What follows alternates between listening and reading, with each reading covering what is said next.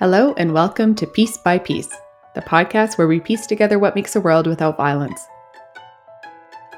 While we don't always see it, gender-based violence is all around us. At Anova, we believe in a future without violence. But what does a future without violence look like? And how do we get there? This week's episode, the first piece. What is gender-based violence and how can we put an end to it? Today, we're laying the foundation with Dr. Nadine Wathen, Western University professor and Canada Research Chair in mobilizing knowledge on gender-based violence. Frankly, she's a pretty big deal.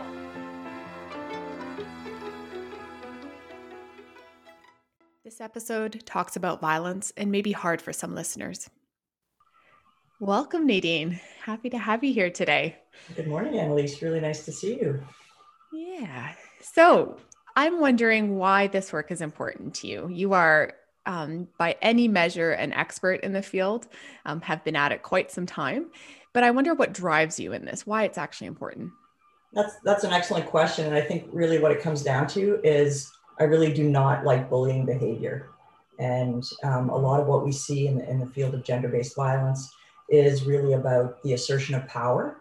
And that's the foundation of bullying. So bullying and unfairness to me really bother me. And I think that I do this work to try to address some of those things and help people think about how to use power differently, maybe power with instead of power over. So those are some of the things I think about that drive me in the work. I think there's parts that we're going to tease out from that answer later around power and sort of bullying and those approaches, but maybe we can take a huge step back and lay the groundwork for a few minutes. What is gender-based violence? What are we actually talking about when we throw around that language?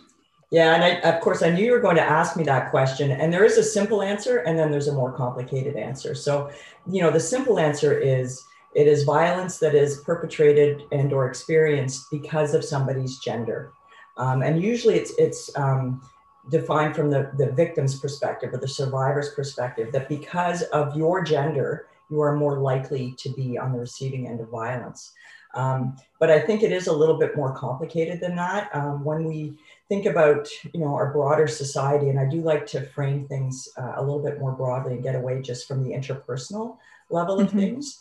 But we're, as a society, we're steeped in violence and we're steeped in inequities between different genders.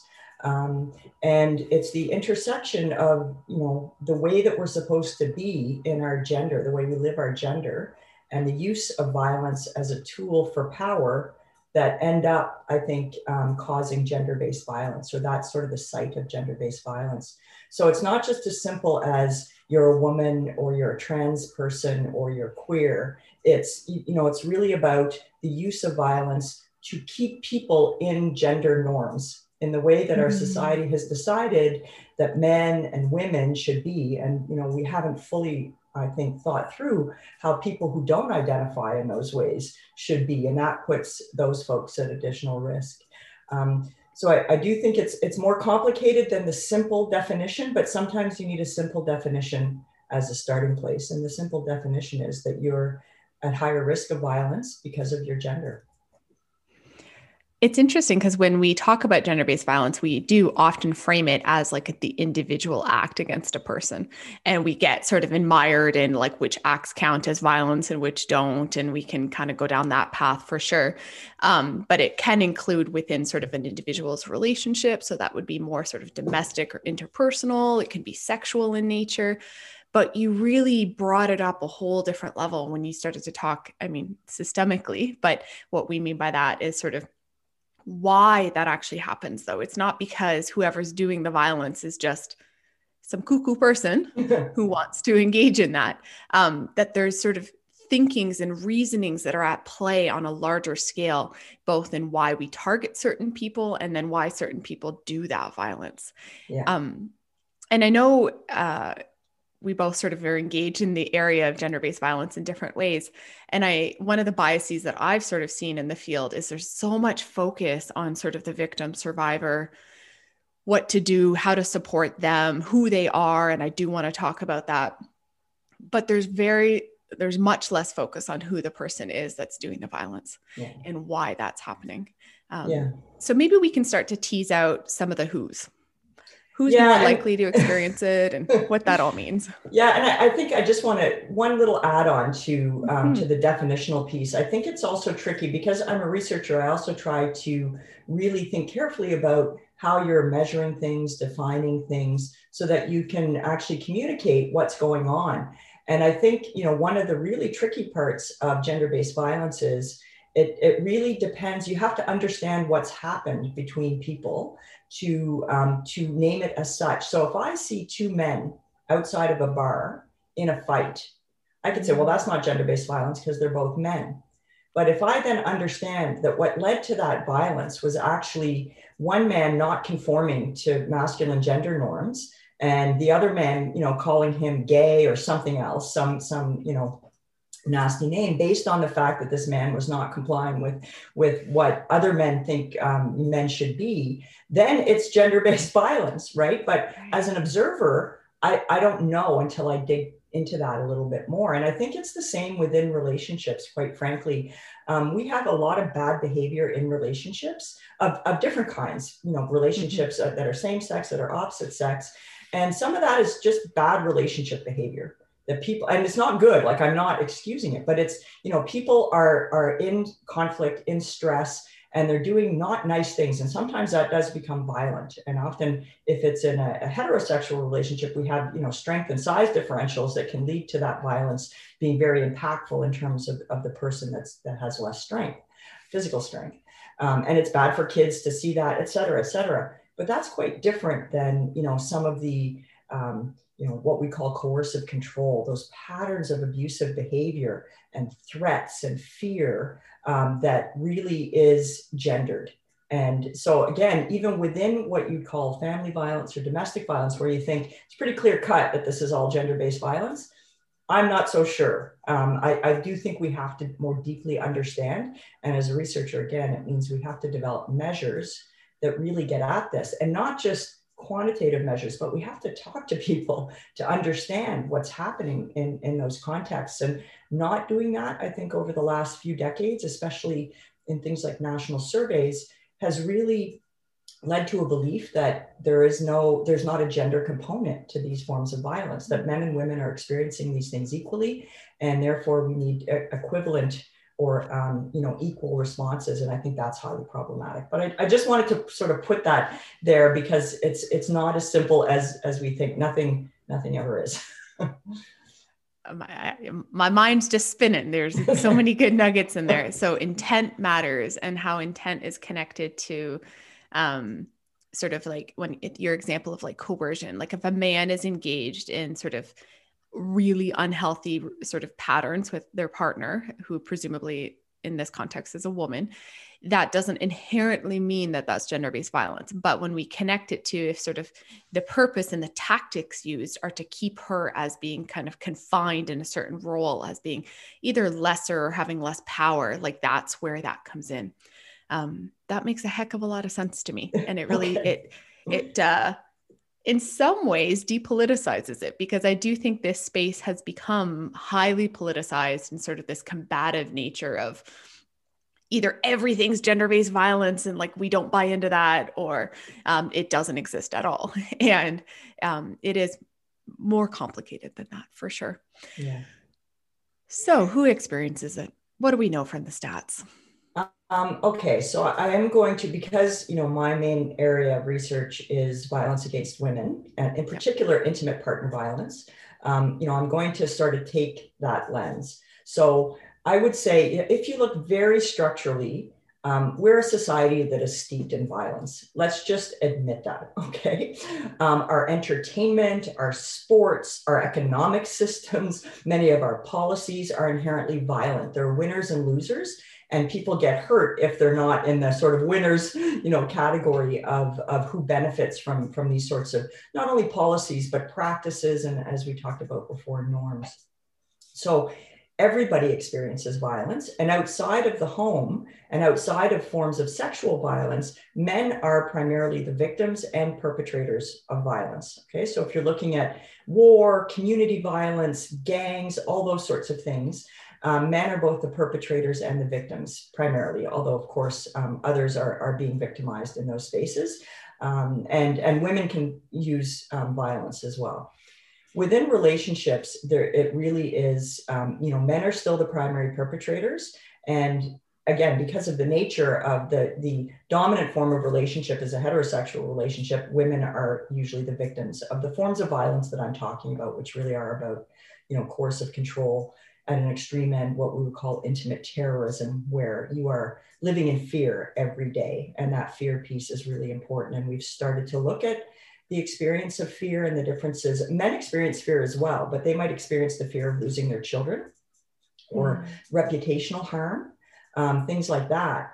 Women are experiencing the fear of being killed or their children being harmed or their pets being harmed or losing their home or losing their financial support.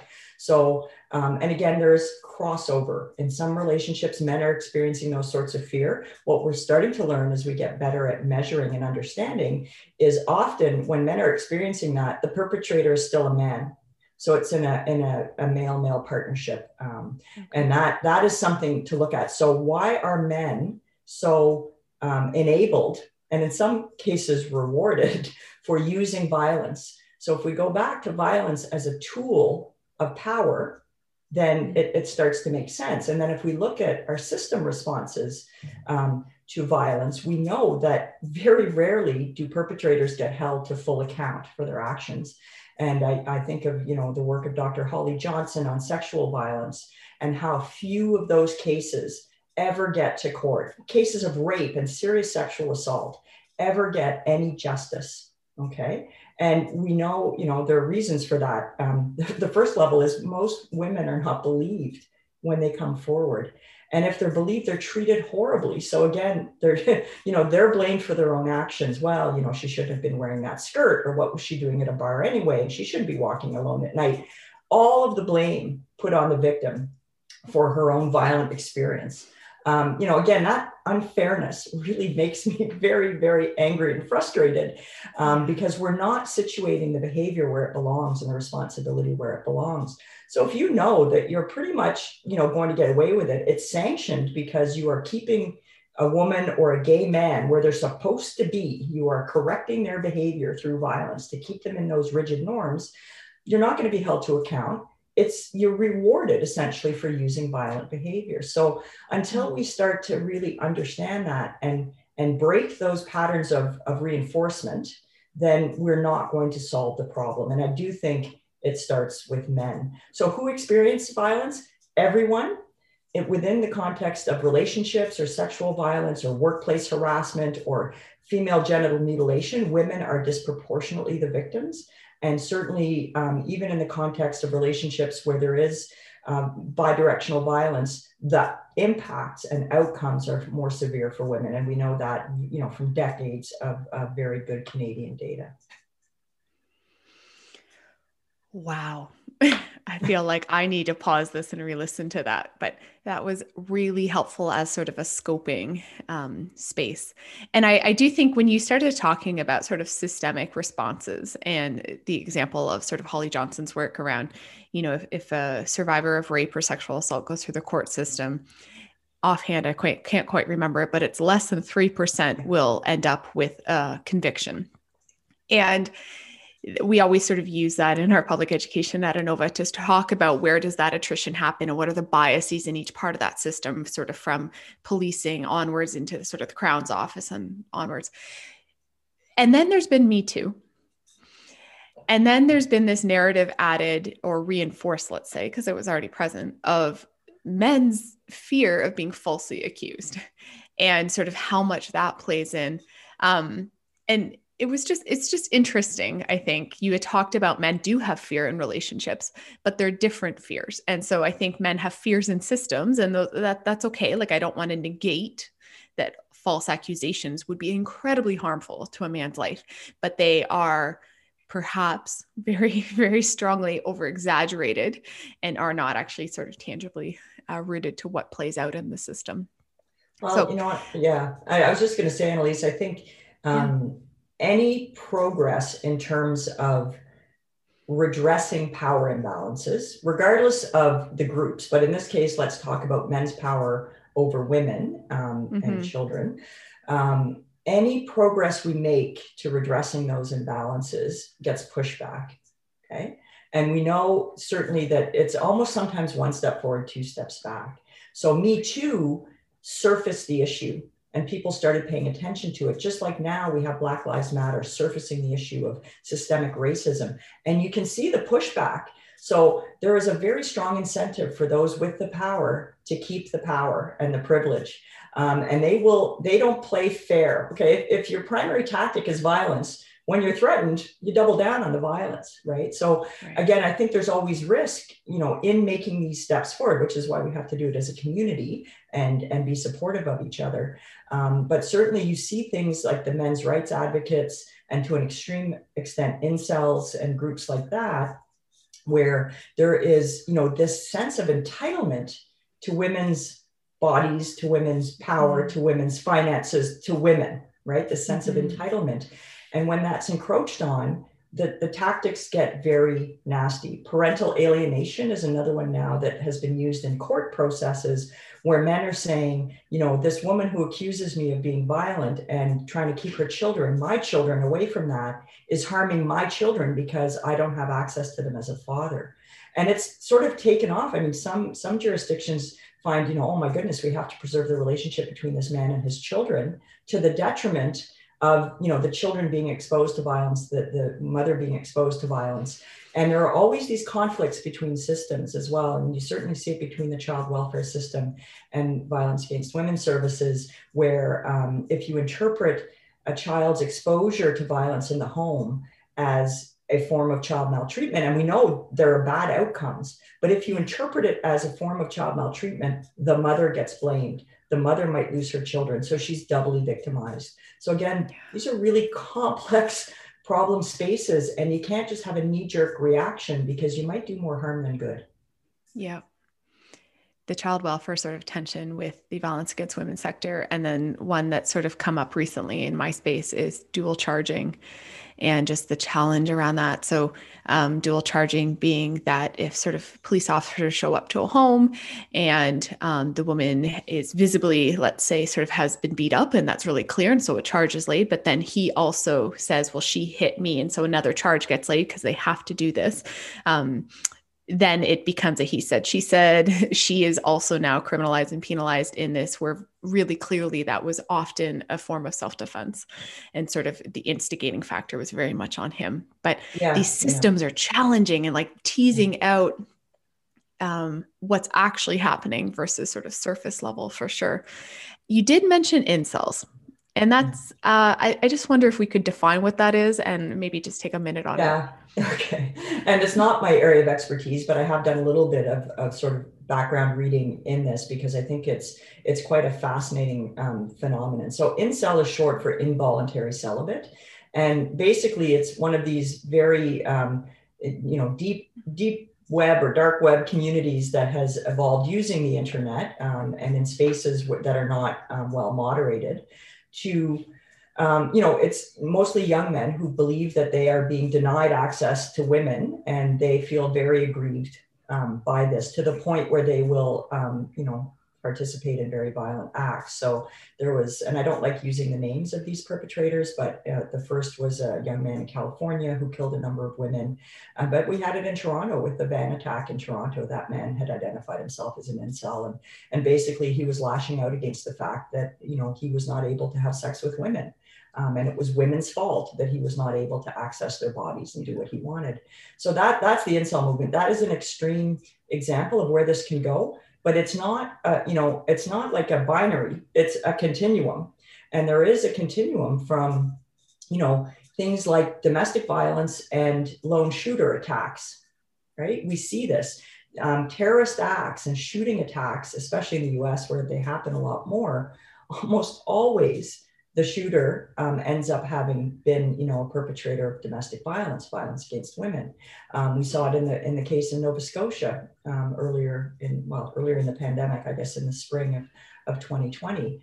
Actually the woman in that case was the person who probably saved more lives by initially escaping the violence he was perpetrating on her in that moment and then reporting it. She was later charged as an accomplice because she had bought cartridge ammunition, not knowing what he was going to use the ammunition for. So again, there's always risk to women when they come forward, because they might be treated very badly by systems, especially the criminal justice system, but they might also be implicated in their own violence. So when we talk about that, retaliation, self-defense, often even in cases of intimate homicide, when it's a woman perpetrating it, if you dig back, it's because she's been the victim of intimate terrorism for so long that, something has finally happened, either a threat to her children or her own life, that she says, I can't take this anymore.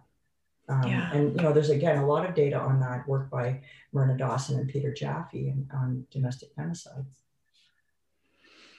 Goodness, this is heavy, as it should be. But yeah. I wonder if we can sort of switch. So we've sort of scoped out what's gender-based violence. Lots of different threads are connected. But I wonder, what do we know in terms of how do we address and redress it? What are some of the needs that we have to address?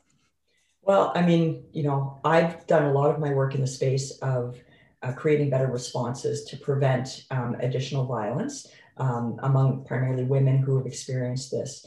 But I think we have to start upstream with primary prevention. So let's prevent it before it happens. And really that is about shifting our belief systems, being more expansive and flexible in our gender norm beliefs, really working, I think, with young boys and men to give them different ways to be and different ways to let each other be. I worry a lot.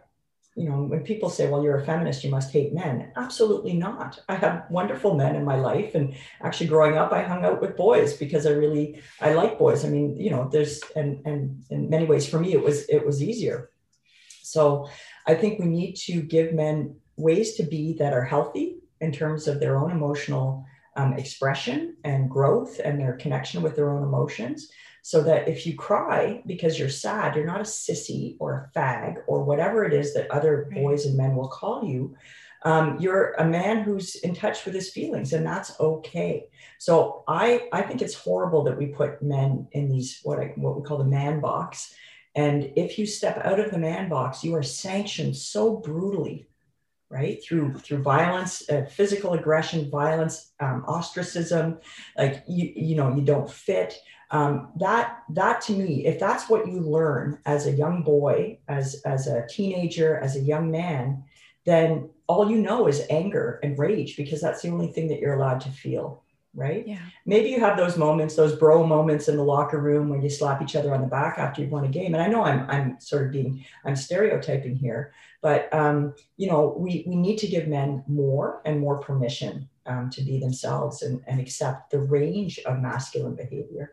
So I think that's a really important place to start. I'm actually very optimistic about work that's being done in low and middle income countries, especially in Africa, which are community-based interventions to shift those gender norms and to get men on side. So when men understand that, in an equal relationship, you have a partner who is able to contribute to the family, it's a win-win. So you don't want to stop women from having economic prosperity, because women's prosperity is a family's prosperity.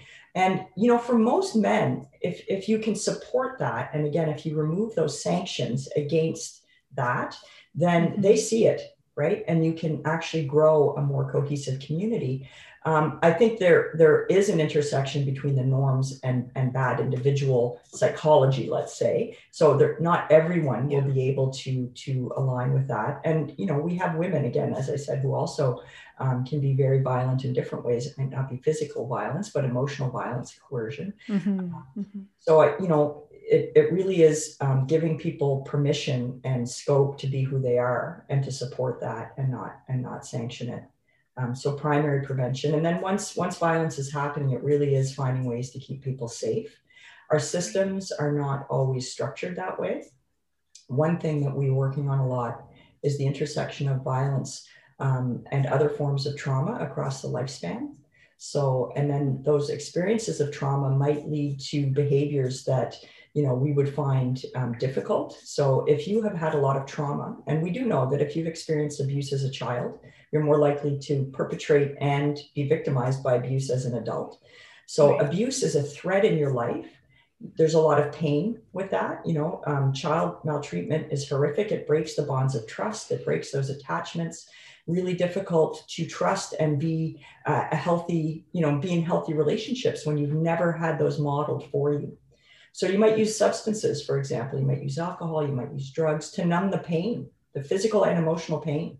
So if we reframe the substance use as a really rational response to pain, maybe we can get out of these, these ways of thinking that criminalize, use of substances, and then end up with other pandemics, if you will, like opioid overdose and things like that. Mm-hmm. So, but if you have a service that says, well, we're not going to help women if they're in an acute mental health crisis and or actively using substances, then, you've got a woman who's had a lot of violence and trauma in her life, including some, probably current violence that is putting her at risk, but she's blocked from systems because as a result of that violence, she's doing things that we as society or systems say, that's not cool. So we can't help you.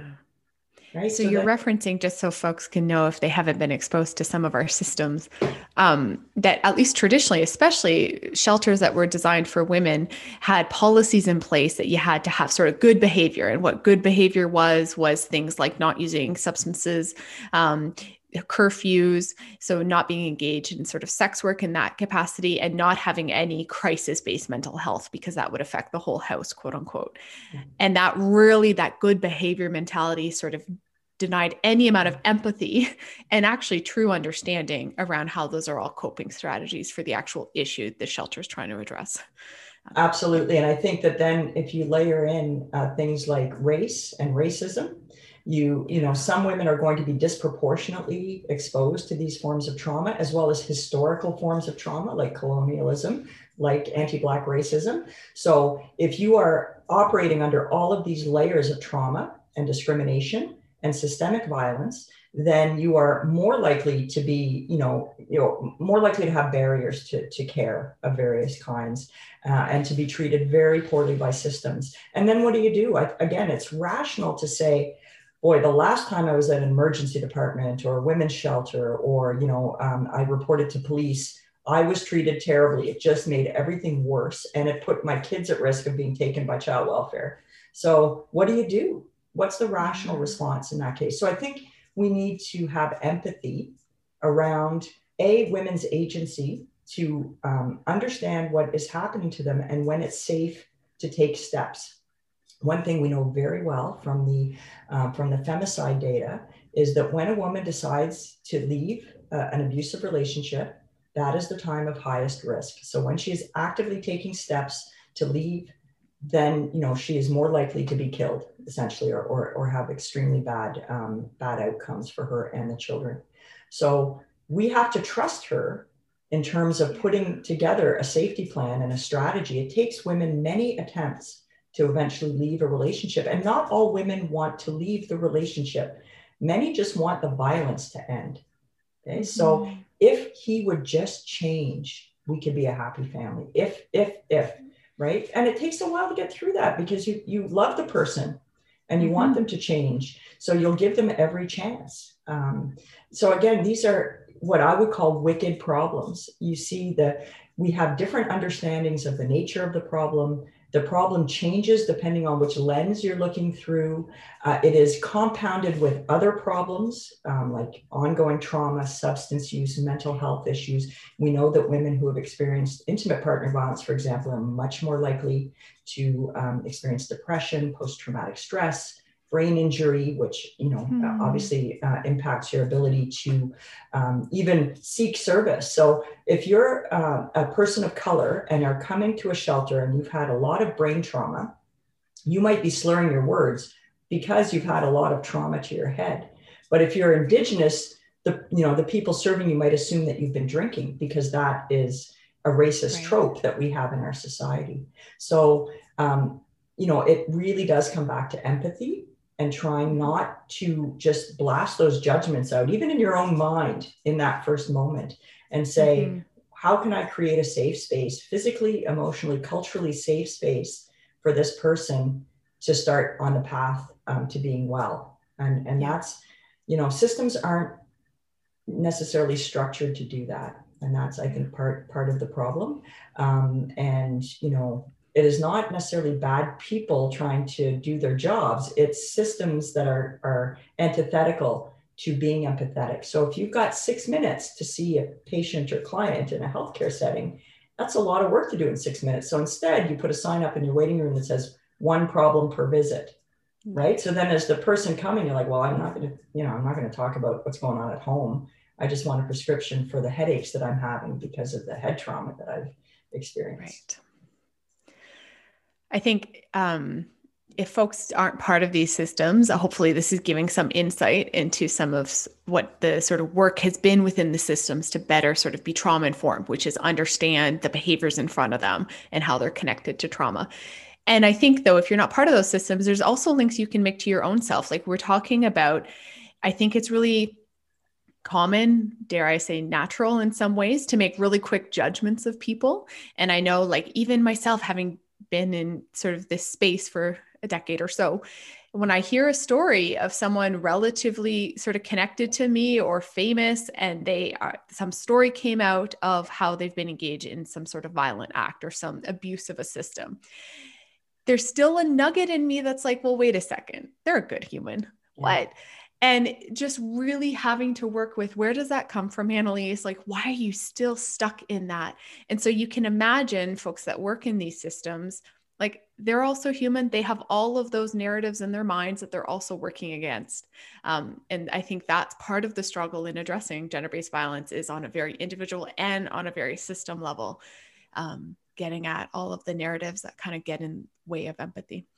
Yeah, and it can't just be punitive, you know, because punishments don't always work, and they're so unevenly applied in our society, as we talked about before, that, you know, very few perpetrators get held to account in any meaningful way. So we also have to work on those more positive things, you know, ways to reframe issues, to find those win-wins, right? That if I change my behavior, if I change my way of thinking, that benefits me as well as my partner, as well as my family, as well as my community, as well as my society, and sort of think ecologically when you're planning these types of interventions. But as an individual, if you can think, well, you know, there's something in it for me, and I'm going to change because it benefits me, I'm fine with that. It doesn't all have to be altruistic. I'm fine with anything that ends up with less violence and more happiness. I know that sounds trite, but you know, that's kind of what we're going for. Just peace. Yeah. I want to give a few minutes of time for you to just go full academic and tell us sort of what you're studying, what you're really into right now. So take the floor, just go full academic on us. Okay, well, I'll try not to be too jargony or geeky, but you know, one of the things, and we've touched a little bit about system responses, and I've worked for a long time with the violence against women sector, and in particular, you know, services that provide shelter for women when they are trying to find a pathway out of an abusive relationship. And it's quite interesting. There's a lot of misunderstanding about what these organizations do. And work that we did over a decade ago, you know, the sort of culmination of our research was a tagline that said, you know, shelters are more than just a bed. Because I think a lot of women think, oh boy, if I go there, I'm going to be in a cot in like a gym next to a whole bunch of other women. So there's sort of a misunderstanding what these services do. Really what they do is they provide immediate safety, but they also link women and their children to other services. So they help navigate these complex systems, right? So if you think about it, if you're leaving your home, and I think we need to also rethink who has to leave the home when there's violence. Why is it the person who's the victim of the violence that is leaving the home with the children, not the perpetrator? So we'll park that for a minute. But all the systems you have to interface with. First of all, you might have to change the kid's school. So you have to interface with the education system. You might have to have protection at work or alter your work schedule, because that's someplace that, you know, you can be found easily, even if you've left home and are in a safe location. And we've done a lot of work on the impact of domestic violence at work. And that's a really important piece, because that's a place where you can sort of have maybe successful intervention. You have to interact with family law, criminal law. If you're new to Canada, you might have to interface with settlement services or the immigration system. So that system navigation piece is extraordinarily important. So shelters I'm going to use shelters as a shorthand, do a huge amount of work to support women and children when they're at that phase of leaving violence. But they themselves are vulnerable organizations. So again, I like to try to look at the systems and structures and see how we can shift those a little bit to better end violence, or at least end the recurrence of violence or the impacts of violence. And when the pandemic hit, so right away last March, I think a lot of people who've worked in this space said, this is not going to be good. We're putting women in lockdown, women who are experiencing violence at home. It's going to get worse. Okay. Yeah. And there might be some new violence too. It might be of the kind that I talked about before, where you've got additional stressors, financial stress, people in the same space all the time, the kids home, noise, just no respite from that. So there could be that bidirectional violence, what Michael Johnson would call common couple or situational violence, and that's not good, especially if it escalates. But where there's pre-existing violence of that sort of coercive control type, that's going to get a lot worse. And everybody knew this. So when the pandemic hit, I called Jesse Roger, the executive director at Inova, and I said, I think we need to really look at the research. Like, we need to do some research to look at this. And you and I had a couple of conversations as well, Annalise, really early on. How are we going to see what unfolds to learn for the future? Because the first thing that struck me, certainly, in talking to Jesse was, it took almost a month to convince the provincial government that shelters were essential services. Mm-hmm. Let's just stop for a minute there, okay? Grocery stores are essential. Shoppers Drug Mart is essential, et cetera. Obviously, healthcare is essential, but these services save women's lives and the lives of children. How is that not essential, and why did it take almost a month to even for that to dawn on people? Okay, so that to me is a signal of a vulnerable organization. It is not even seen in the ecosystem of essential, whatever that means. Okay, so an organization is also vulnerable when its funding is uncertain. Okay, and many community-based organizations will live on a year-to-year budget. Shelters are particularly vulnerable because a lot of their operating costs come from donations. So that's another thing. As soon as the pandemic hit, a lot of people were financially stressed because, they were losing their jobs or being laid off. So donations started to dry up. I think there was a rebound, certainly in our community, because we have a really supportive community here. There was a bit of a rebound, but that initial uncertainty around budget and just being able to pay your staff and pay the bills. And then, of course, all of the chaos of the new ways that we had to work, social distancing. What does that mean in a shelter when you're crammed to the gills? So because shelters are vulnerable organizations and they never have enough funding, and there's way more women who need the service than there are spaces, just like long-term care, just like other congregate settings, the model is cram everybody in like sardines. Well, right. So juxtapose that against public health guidance that says everybody's got to be 6 feet apart. You can't share bathrooms if you're from a different family. Boom, right? Bit of a challenge. So we've spent, the last almost year now really studying this by talking to women who are using the service, by talking to a lot of staff across different organizations in the province, from the north to the south, a little bit in bigger cities, smaller places. And we surveyed people using outreach services, so those who might be using the sexual assault services, for example, and as well as outreach domestic violence services. We talked to executive directors of these organizations. What is it like to make decisions in real time, to try to lead through this chaos? You're getting weird, conflicting guidelines. We're all getting conflicting guidelines, right, in our daily lives about COVID and what we should do and not do, and when do we open and not open. But imagine being funded by a couple of different ministries, and they're sending you slightly different guidance and regulations, and public health is saying something else. So just wow, like what a chaotic space for an already vulnerable, in the sense of your funding and so on, is not, it's very rigid and not flexible and not predictable.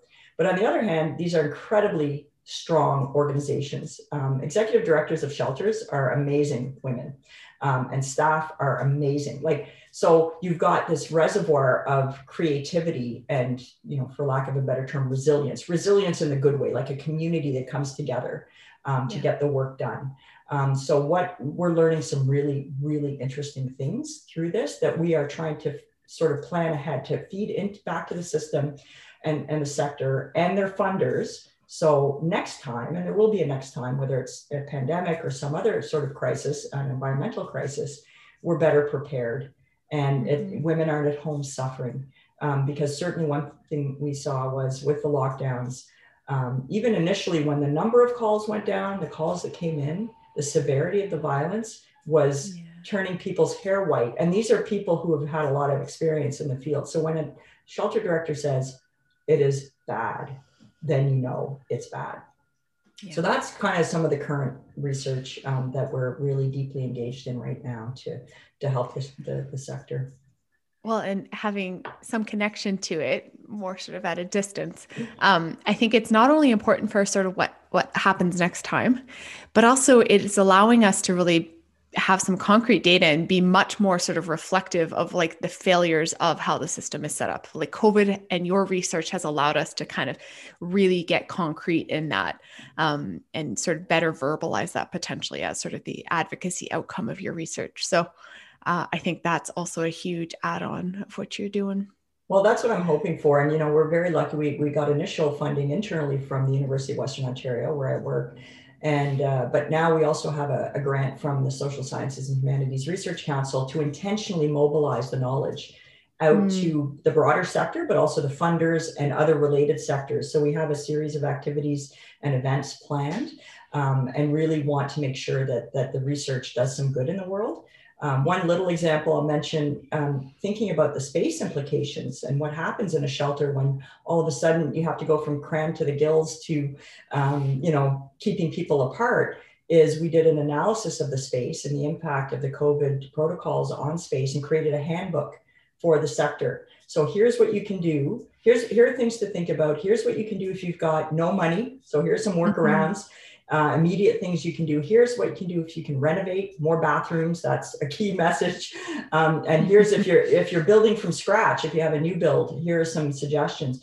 And we actually shared that back with obviously our partners and the Ontario sector, but also with the national organization and all of their provincial level delegates to the national organization. So that's pretty cool. And people thought that was going to be extremely useful. And it's there, it's publicly available. All of our work will be publicly available for people to take up and use. I mean, I feel like it should have happened a while ago, but the link between architectural design and sort of service outcomes in our sector, that seems obvious, but a really important contribution of what you did for sure. Well, and at least it's interesting. If you think back to the history of shelters, they were originally, like you said, the house, right? The safe house. Yeah. And it was networks of women in communities, some who had experienced these forms of violence and others who had friends or family who did, saying, we just need to set up a safe space. So often was a house and, maybe somebody's house or they would pool together and buy a house. So yes, the sort of designing the space for that purpose was not part of the original thinking. And sometimes the old ways kind of follow through. Like we never stop to check, like, is that really right? And now there's a lot more going on. There's a beautiful new shelter in North York, for example, just outside Toronto, that was intentionally designed with an architect to be trauma and violence informed. Yeah. Well, and that's a beautiful segue to our upcoming episodes, one of which is masculinity. We have some other ones coming up around how to sort of support kids with consent and modeling that. We have one around sexuality and sort of really embracing sort of your own needs and your own space in that context, and so much more. So folks, if you don't already subscribe to us, make sure you follow Piece by Piece on iTunes, Spotify, and Google Podcasts to hear all of what's to come. Thank you so much for being here, Dr. Nadine Wathen. This was a wonderful conversation. Great. Thanks for having me, Annalise. It was a real pleasure. Piece by Piece is a production of ANOVA, A Future Without Violence. ANOVA is on social media, and you can learn more about Piece by Piece and ANOVA at www.anovafuture.org. A reminder that if you need to talk, please call our 24-hour crisis and support line at 1-800-265-1576. Our sexual assault counselors are available for virtual appointments, and our shelters are open. We're here for you. A special thank you to Naji Naeemzadeh for technical production, Emma Richard for visual content creation, And music for this podcast is from the album Sweet and Joyful by Crowander, the track Humming. Music access, downloaded and used under Creative Commons license via freemusicarchive.org. See you next time.